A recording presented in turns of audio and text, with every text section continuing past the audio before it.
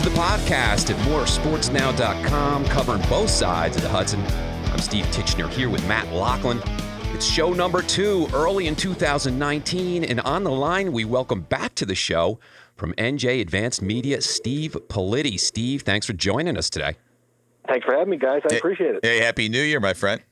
Yeah, same to you. Same to you. Well, you know where I'm going to go, Steve? The debacle in West Lafayette last night. I mean, just wasn't even close. I mean, just totally blown out in the second half. Now, I knew they weren't going to win these games. I knew they weren't going to beat Minnesota. I knew they weren't going to beat Purdue, but it felt like the Eddie Jordan days last night. Yeah, Ouch. I mean, look, it was brutal. Come on, you tell me. I mean, that second half was absolutely brutal.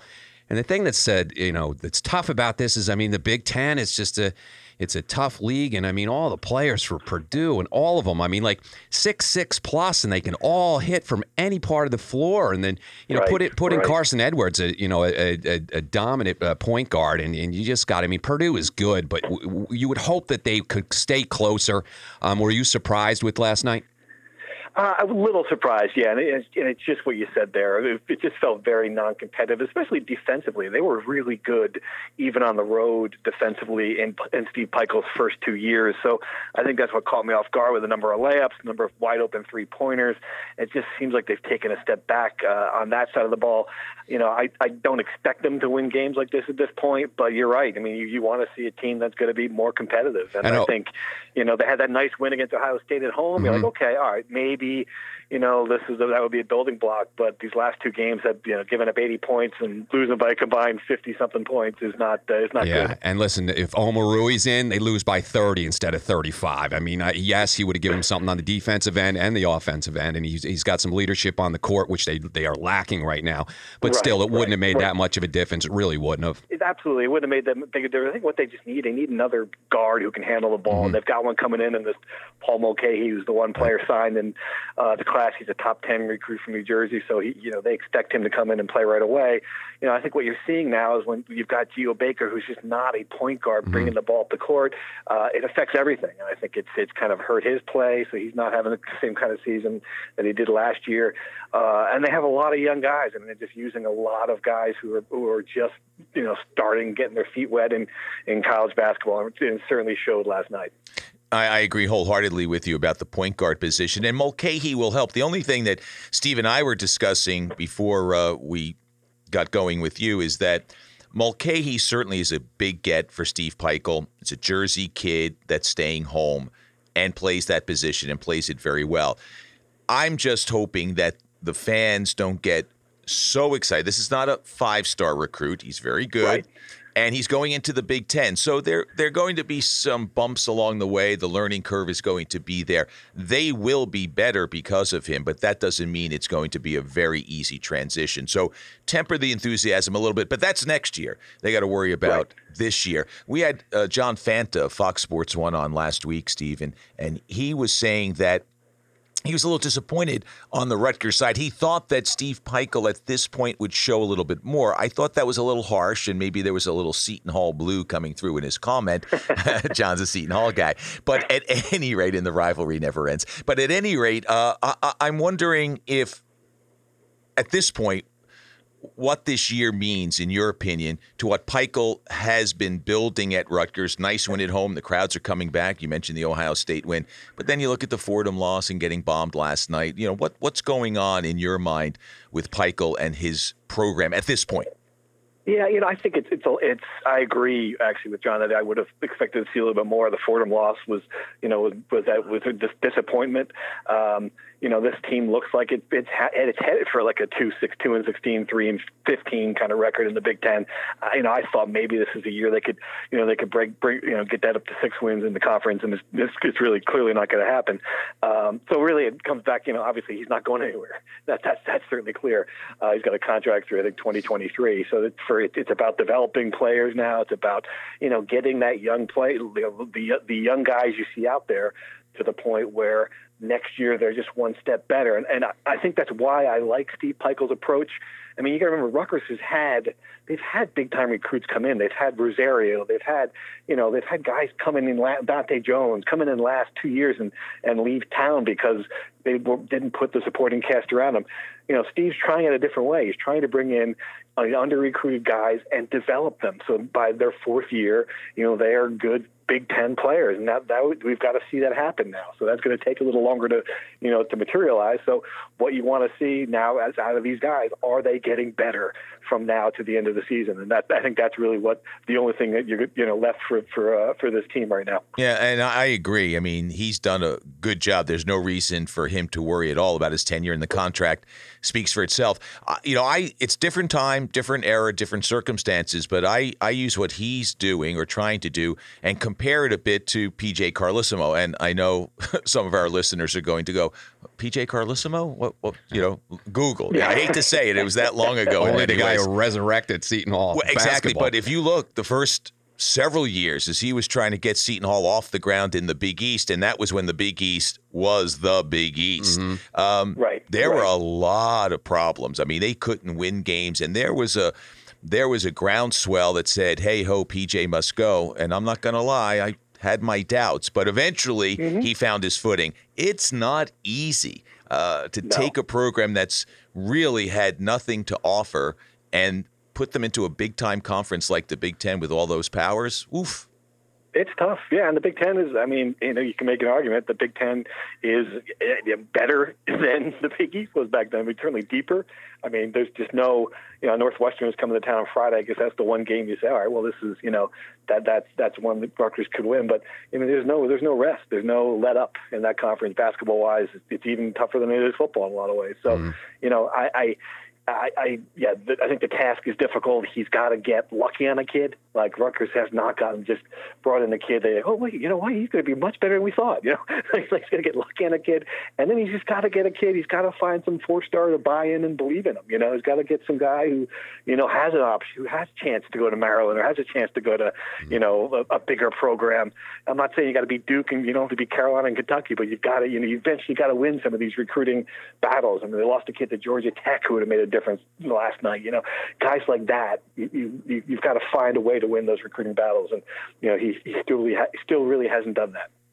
Well, Steve, I like Matt and yourself. I believe that Steve Pikiell's the guy for the job, and I'm happy with what's been happening so far. I mean, albeit last night was a rough one, but the second half of last night's game, wasn't indicative of what Pikiell's brought to Rutgers, a tough-minded defensive team. Was there a way to slow down Purdue in the second half, or is it just one of those games that just got away from them? I think certainly there had to be better effort than that. This was a game where it wasn't just, out talented. They were out effort too, and that's a problem. So that was discouraging. I think the same Minnesota too is another game where they just really weren't sound defensively, and that's good. I mean, they'd lost a couple of really good players. You can remember this team was, even Freeman last year was sort of a glue defensive rebounding guy. So he's going to have to find that identity again. I think that's a big problem that I saw out there. Yeah, that game, that was always going to be an L, but a 35-point loss. The way they played defensively, that's rough. Yeah, that's the one thing. He's always hung his hat on being stout defensively and being hard to play against, and he'll have to find that. That's not easy. Once it slips a little bit in a particular period of time, whether it's shorter term or longer term, like most of the rest of this year, remains to be seen. But that's where you got to really fight. It's a struggle. But I do like the fact the crowds are the kids are coming back, the fans are coming back, the building is alive. And then moving. If this thing ever gets going, they're going to. If this thing ever, we were talking about today. If this thing ever gets to the point where they're even on the NCAA tournament bubble, it's going to be a huge story. I mean, those kids are going to be camping out for their tickets. It's going to be really exciting. They just got to get there. Oh, listen, they'll come out. I was at the Ohio State game, and it was a fantastic night, a lot of fun. And look, they got Northwestern this Friday, a very winnable game. What do you see there, Steve?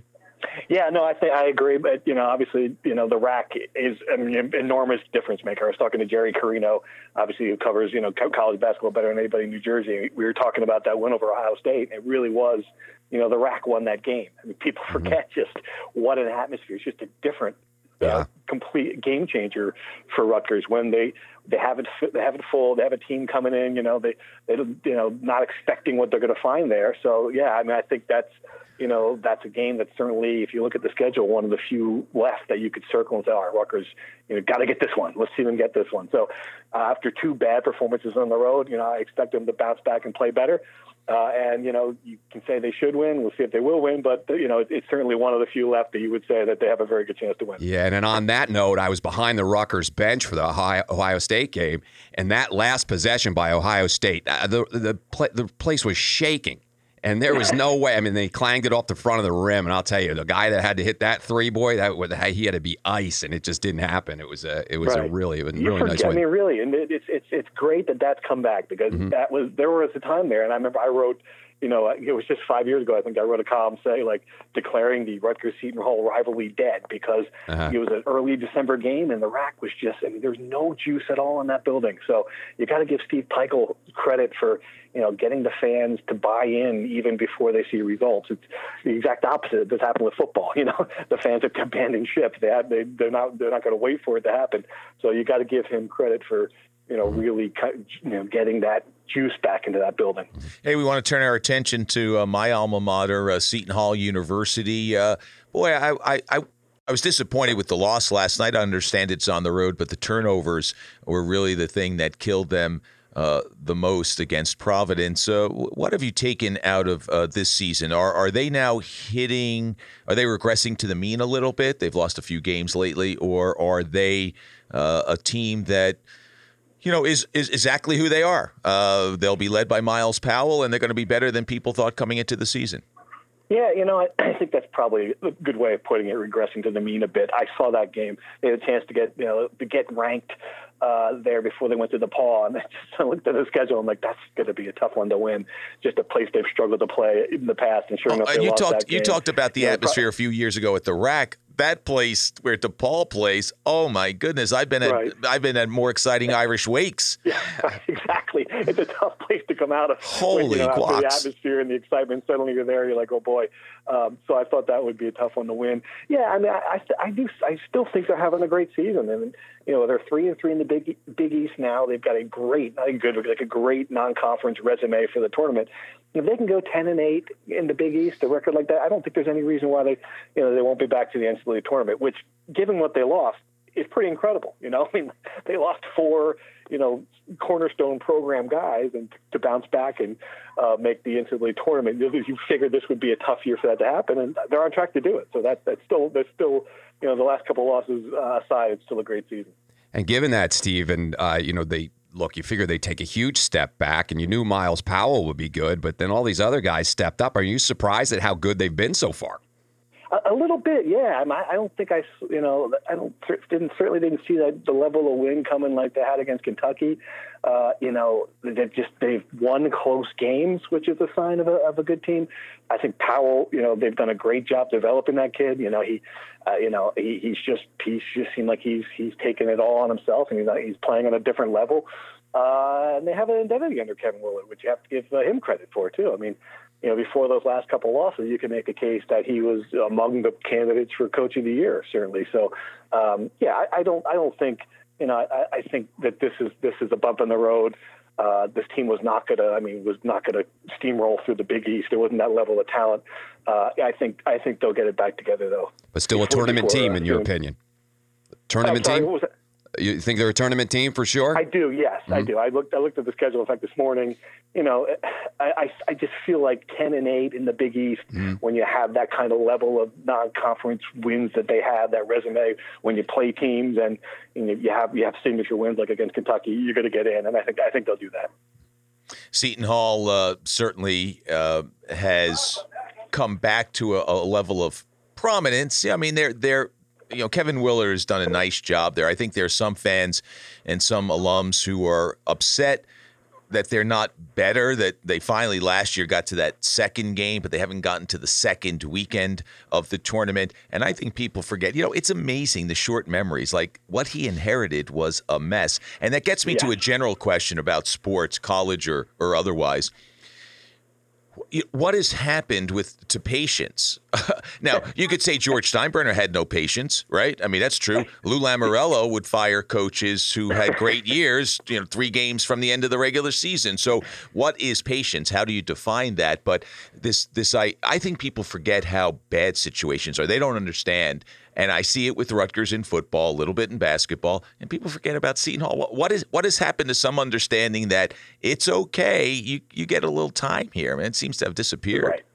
Yeah, and I think also not just patience with Seton Hall fans. In a lot of ways, it's just outsized expectations. I mean, what PJ Carlesimo did, that really was the exception, not the norm for that program. It's a tough place to win.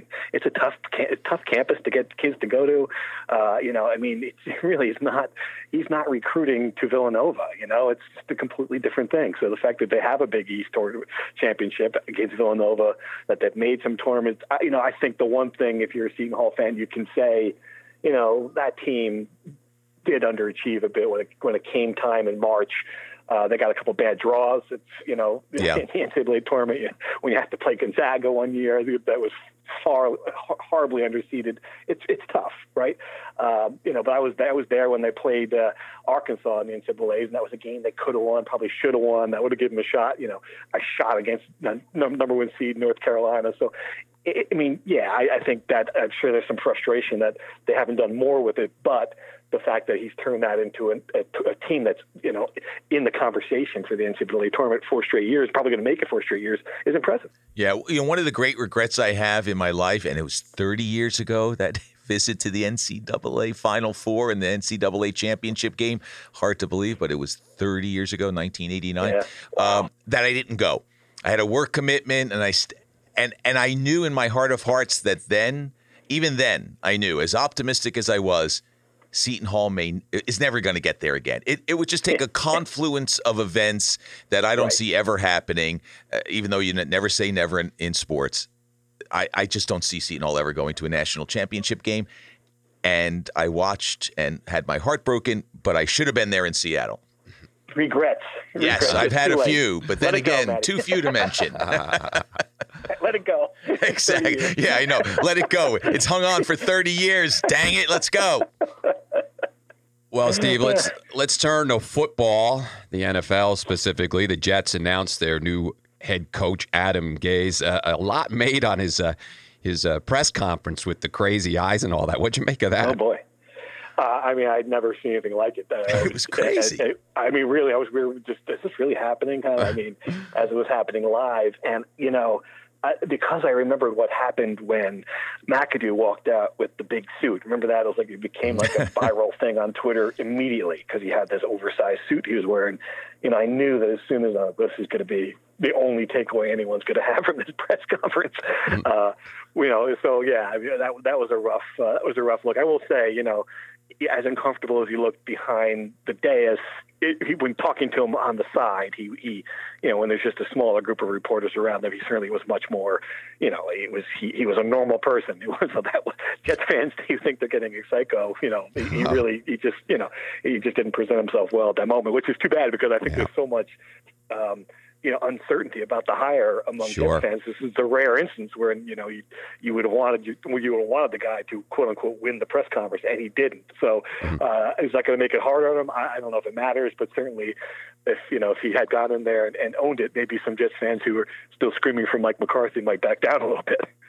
Well, I was puzzled by the move, too. I thought they needed that cachet. I thought Mike McCarthy would have given them that. And, I understand, look, they brought him in to develop Sam Darnold, and that's what he does. But there's so much more that goes into coaching a team. I mean, he was 23 and 25 in Miami, right? So in the same division. So it's got to puzzle you a little bit. Were you surprised at the move? I wasn't, only because of the candidates out there. And from what I understand, they weren't blown away by McCarthy, who, had a rocky end in Green Bay. Let's face it, he's not a guy who, was exactly, well loved on the way out of town there. So, looking at the other candidates, it's funny that it seems like it's almost like our presidential politics. We want someone with no experience at all. The NFL coaches they're hiring now, like the quarterbacks coach of the Rams. They're Kingsbury, who's a bad college coach. I mean, they're just pulling guys out of nowhere in a way. So, in some sense, you should look at the 3 years in Miami as a positive. So he did at least coach was an NFL head coach, so he's got that to go back on. I do think that he has experience with offenses. He's Peyton Manning, absolutely loves the guy, so you got to give him some credit for those things. Whether or not he'll be a success, well, it's the Jets, so usually betting against that is the right thing to do. I have a friend of mine. He's the producer of the Devils broadcasts on MSG. We call him the big dog affectionately because he's like 6'5" and just kind of dominates. But at any rate, he's a huge Miami Dolphins fan. He thought it actually was a good hire, in an odd way because he wasn't happy with his team's relative lack of success under Gase, but he thought that with a better quarterback, and he's not a fan, my friend, of Ryan Tannehill, a better quarterback to work with if the Jets got a good guy. And this is a guy who watches every news conference. He reads every report. I mean, he is online all the time following his Dolphins and watches every game. So he thought it was a good hire. I'll take him at his word. Here's the thing. I want to go back to the introductory press conference and the same thing as you referred to with McAdoo.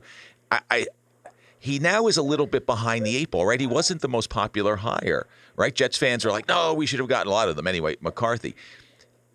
I think that it's impossible to make you don't get a second chance to make a good first impression, as they say. And that's a problem because this is going to be brought up constantly in the media. He is going to have to make every step perfect the rest of the way. And maybe he did in those private conversations, those one-on-ones which he had, because I did agree that listening to him afterward, he was much better. But in this day and age, that has become almost important. Like the Jets fans are always already expecting failure. Joe Benigno wants this guy in a weird way to fail so that he's right. It's the craziest thing that's happened in this world. They'll love him. If he's 4-1, everyone will love him. Well, that's true. I mean, it is right. The highs and lows happen in a much closer time frame anymore, right? Love you, hate you, get out of here, no come back. But I shouldn't use this comparison, but everybody goes, oh, he had no success in Miami. And Bill Belichick he got the Browns to the playoffs once, so there was some success there in Cleveland.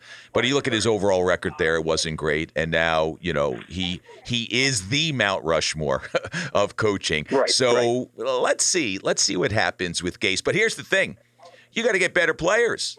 Yeah, so get a receiver to throw the ball to. Sam Darnold can't throw to the same collection he had last year. Right. They need a big receiver. They need a pass rusher. They need to upgrade the offensive line. I mean, the fact they have a few good pieces and $100 million in cap space is great, but you got to use it right. They've got to get it. They've got to get another stud, another key contributor with the third overall pick. They've got to draft better for depth, which is something McCagnon has completely failed on, and they got to spend that money well. Is that Le'Veon Bell? I don't know. Is there a receiver out there who will be a difference maker? Can they engineer a move to get one? There's a lot of this team cannot come back next year with the flawed roster. They've got to find a way to give Darnold some weapons and improve the defense. The defense was terrible last year too. So there's a lot of work for the GM to do before we're even talking about whether the head coach can succeed. And I think they have kept in place, though, a flawed structure in that both McCagnon and Gase now report to the owner. You cannot have that. I'm sorry. Whether McCagnon is the guy long-term, who knows? He did draft Darnold, but he's made mistakes, as you've referenced, and now the pressure's on him. But everything starts from ownership, I think, and that's a bad structure. You can't have two guys reporting to the GM. To the owner. You just can't. Yeah, I mean, I agree with you. I don't understand why they're doing it that way. The Jets are kind of a strange organization, and the situation now with obviously Christopher Johnson, who's in charge of the team while his brother's gone. You also wonder how long is that going to be? How long is that going to stay? That's another issue.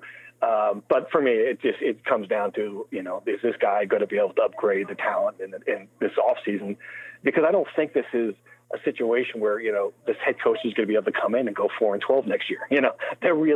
This team has to be better because McCagnon, will be on a short leash. So this, this is an interesting situation where you've got a first-year head coach with a 4-12 team that's going to have expectations to do much better next year. And you wonder how much Sam Darnold was involved with this, because apparently he's thrilled that Adam Gase is coming in. So maybe him and his people, do you think they had a lot to do with this hire? I don't know if he had any. He's 21 years old. So I know he definitely talked to a couple of the candidates. So, there's that. What can a guy get through a 10-minute conversation over the phone with a head coach? I don't know. I don't know how much input he had. But, he seemed generally excited with the choice, and rightfully so. He's got a guy who Peyton Manning says was the smartest guy I've ever worked with. So if you're Sam Darnold, you certainly should be open-minded about it. And and then the other part of it too. The one thing that Gay said that was correct was the fact that he wanted to come here because of Sam Darnold. He's never had a young quarterback to work with. So it's right now it's a very happy marriage between those two at least. Well, that's the one positive thing. A very happy. Their star quarterback is happy, and that's certainly a positive in all this, right? Yep. Right. And the other thing it's done, right, at least temporarily, it's thrown some cover on the Giants, right? They've kind of just receded just a little bit, and understandably so. The new head coach coming in for the Jets, and we could spend a half hour on what the Giants are going to do moving forward because, I liked a lot of what Shermer was able to do at the end. He got off to a bit of a rocky start with the media and everything, but I think he found his footing, and now let's just see what they do at the QB spot. Right. Well, that's the key question there. They'll have the number 6 pick, and I don't know that they're going to be able to get. Now that Murray's out, maybe they'll have a more than one option there at the first round. But it's going to be fascinating because I do think they still have to, find Eli Manning's replacement. I mean, fans are kind of convinced that Manning could take this team to the playoffs if he had the right pieces around him. I guess so, but he's just not a high level quarterback anymore. And he had the best young running back in the league, Odell Beckham, for most of last season, and this team's still in 5-11. So it'll be fascinating to see if the Giants have reached that conclusion themselves, or if they're going to head into a training camp with him back. That's going to be the biggest off-season question for any of the football teams here by far. Well, Steve, always a pleasure having you on the show. I know you got a meeting to get to, so we're going to let you go. But thanks again, and we hope to have you back soon. Anytime, guys. I really enjoyed it. Thanks for having me. All right, Steve. Thanks, man. Thanks. And that was Steve Politi from NJ Advanced Media. And you tell me he's a hockey guy too, man, huh? Yeah, he's got a hockey background. There aren't that many general sports columnists in America who have a hockey history, but Steve does. Part of his resume includes a stop in Greensboro, and he was there covering hockey when the Carolina Hurricanes came from Hartford and relocated there. But I think he's got a hockey background beyond that, which is cool. Well, we got to get some local hockey talk in there next time he comes on. You know me, I'm all over him on Rutgers, man. That's the first thing out of my mouth, as you know. And of course, we wanted Seton Hall, but he covers it all, so it's a fantastic guest for us for sure. Yeah, terrific writer. Absolutely. So that'll do it for this week on moresportsnow.com. This is our podcast. Check out the site moresportsnow.com and follow us on Facebook, follow us on Twitter, on Instagram as well. And we will be back next week with plenty more sports talk. Bye-bye.